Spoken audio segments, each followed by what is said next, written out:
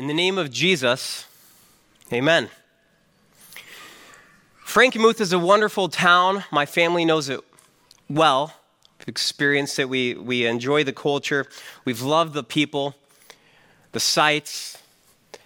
And we live close to downtown, so occasionally we make our way down there for walks with our kids.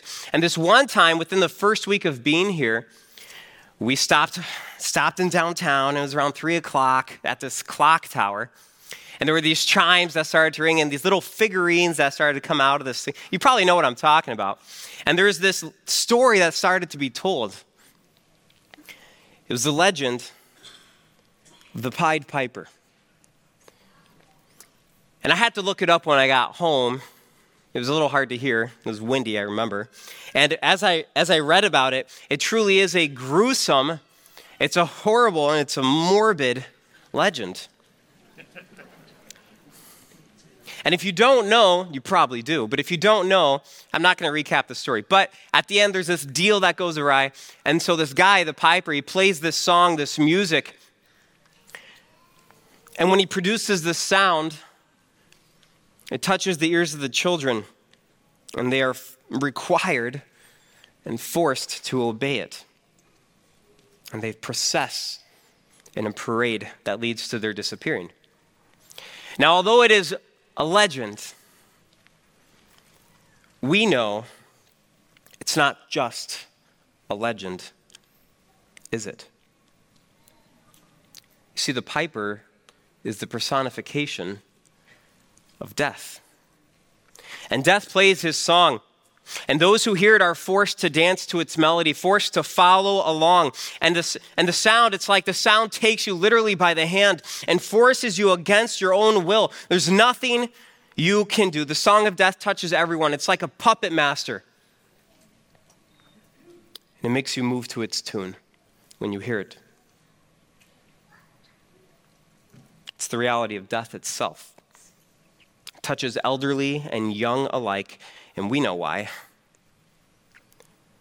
Because the wages of sin is death. And we are sinners. When you don't obey God, and you obey your sin, and you obey the tune of death, right? You obey sin that leads to that consequence of death. That's what happens. There's no in between. It's truly horrifying and it's terrifying when you really think about it. Today on All Saints' Day, that sometimes, yes, even sometimes, before babies learn how to crawl, they are forced to dance to the song of death. Nothing can stop it. It is inevitable. When death wants you, it plays its song, and we grieve because of it. Today is All Saints' Day. And what a confusing day it is. Are we supposed to be celebrating today while others among us are still raw with grief of having lost ones this year? Or is All Saints' Day, maybe it's not even about celebrating or grieving at all. Maybe All Saints' Day is really about looking at the historic saints of the church at large and just looking at their lives and being inspired by them to maybe live a life worthy like theirs was to this higher calling, to this higher level of Christianity called sainthood or Christianity 2.0. And by looking at the model of life that they lived and the legacy that they leave behind, all we can do is just try. We just try to reach that level ourselves. And if that is the case, then who do we pick and choose to commemorate? Who are the saints that we look at today? I think a quick look at how the church has treated saints in our past, it really makes for an interesting history, doesn't it?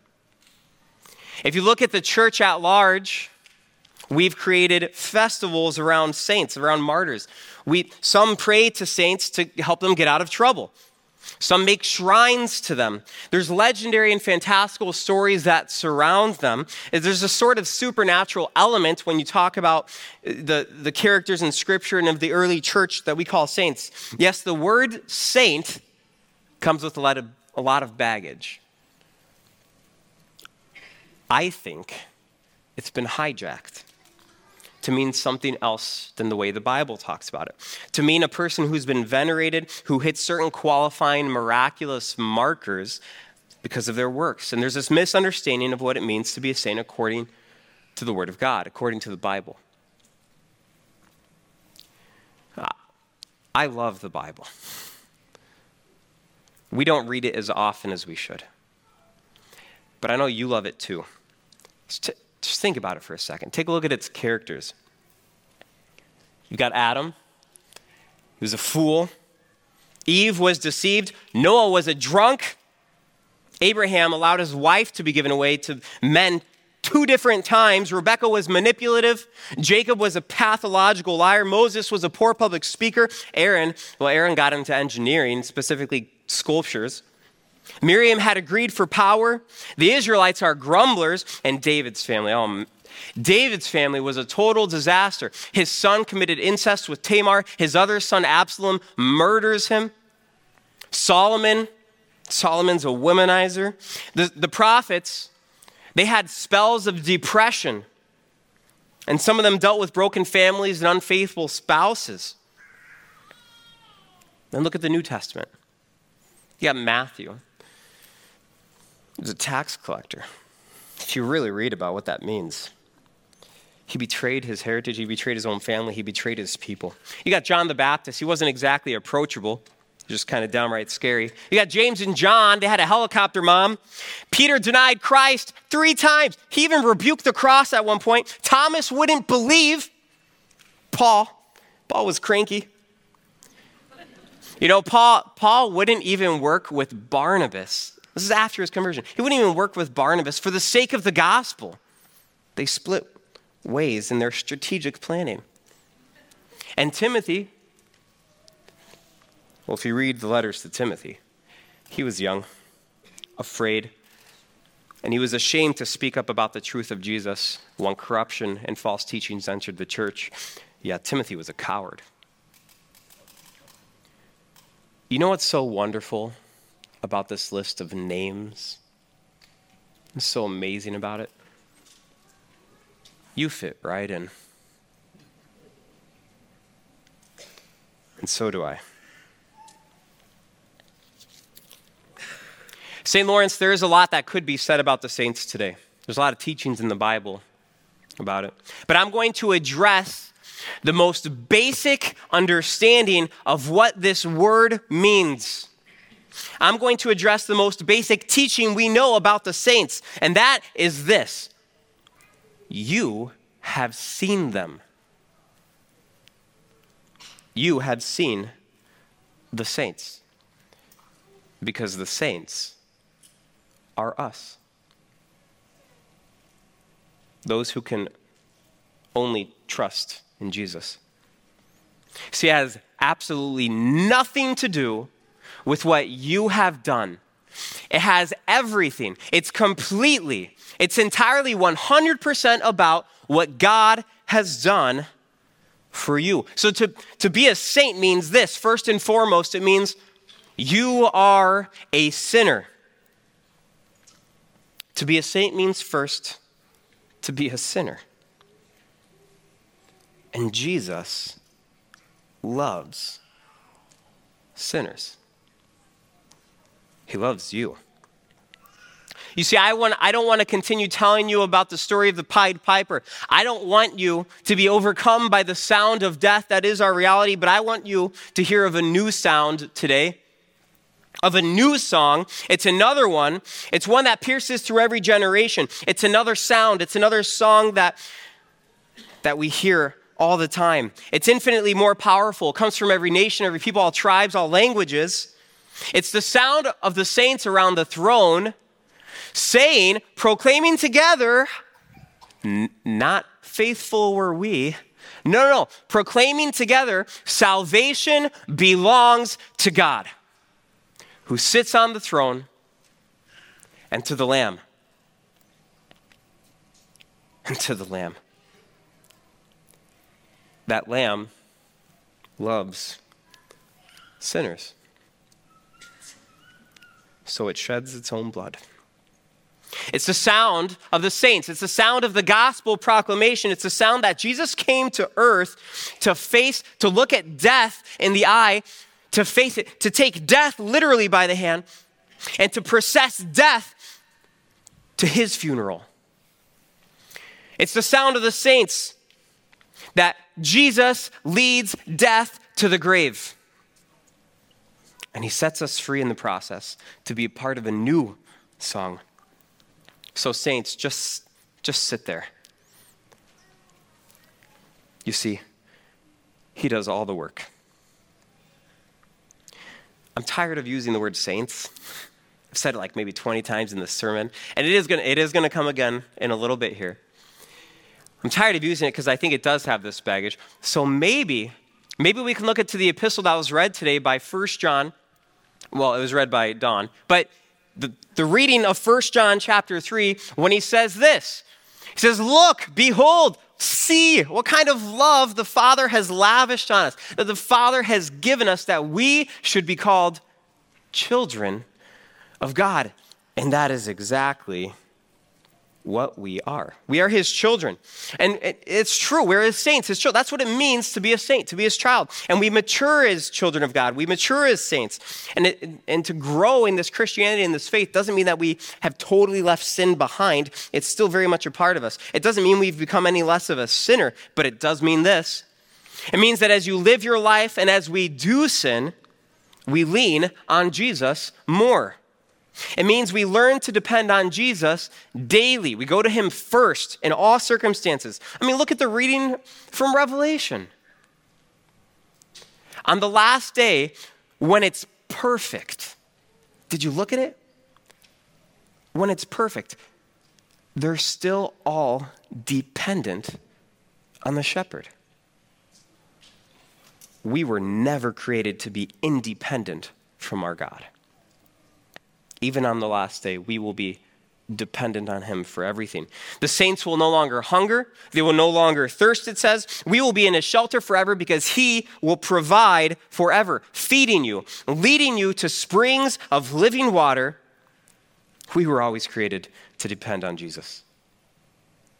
I mean, think about the journey of a Christian. You got the new Christian convert, and they get this, what Paul calls this spiritual milk. What it is they're excited about being a Christian because they've just learned about the radical love and forgiveness of Jesus. Woo! And they're on fire. But then life happens and the crucible of life beats you down. And to the long-time Christian, some of you know this, the long-time Christian, they're fed what Paul says is solid food. We go from the spiritual milk to solid food in the teachings of Jesus. But guess what? The teaching never changed. It's still Christ. And so from the spiritual milk to the solid food, the teaching has always been Christ crucified for you. So cling to him. Discover his way. And you know what? Hide yourself in him when you doubt. Hide yourself in his wounds when you grieve. And join the song of the saints, that salvation comes through Jesus Christ. See, to grow as a Christian, as a saint, and as a child means simply this: that you grow in the knowledge of his grace. To grow as a Christian, as a saint, and as a child means this. Check out this image. The more mature you become in the Christian faith, the more like an infant you become. The more mature you become in the Christian faith, the more like an infant you become. Like an infant depends on its mother. Martin Luther loves infant baptism because of this. For this very reason, that it's the image that it gives forth that's incredible. You see, whether you were baptized as an adult or as a child or as a baby, it really doesn't matter. The image remains the same. You were all baptized like infants, because it was the faith of others that carried you to the font. Some of you literally. And some of you heard the word and faith was implanted in your heart, and that faith carried you to the font. And there at your baptism, you were clothed with a white robe, clean in the blood of Christ.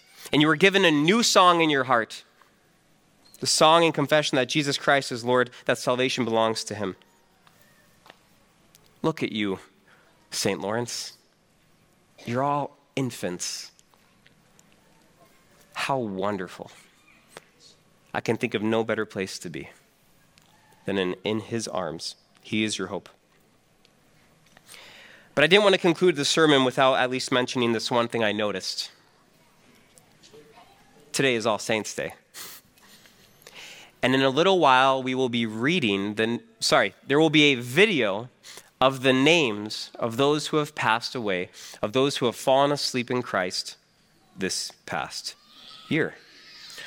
I wanted to say this.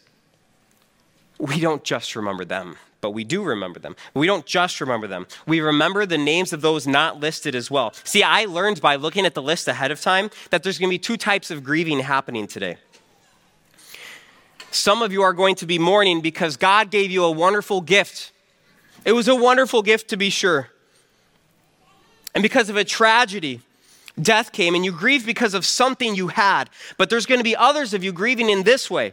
Some of you are going to be grieving because of something you never had. Something that you longed for, something you prayed for, but you never received. Today, we also grieve the loss of ones we never got to receive. These children existed, to be sure, made in the image of God, created by him, even if they lived for a short time. It was their childhood we never got to experience. God knows their name. Do not forget that God came down for his children, including them, the little ones, and died so that they might live. And so today on All Saints' Day, we grieve as a church together, and we celebrate together. If you have had a miscarriage this year, which my family knows about, and you've dealt with that alone, or if you have lost someone whose name will be on the list today, and that feeling of grief is still tender, it's still fresh and raw within you, if that's you, and you can't find the strength for the words to say the Apostles' Creed that we're going to say in a little bit, or you can't find the words to sing the songs of praises that we have left in this service, then let the rest of us sing for you. Let the church sing over you. And let the church, your brothers and sisters in Christ, the saints, sing the song and the sound of the saints. And let us speak bolder and louder on your behalf. Take courage, O saints of St. Lawrence, and lift your voices with joy. Do it for those who suffer in silence among you.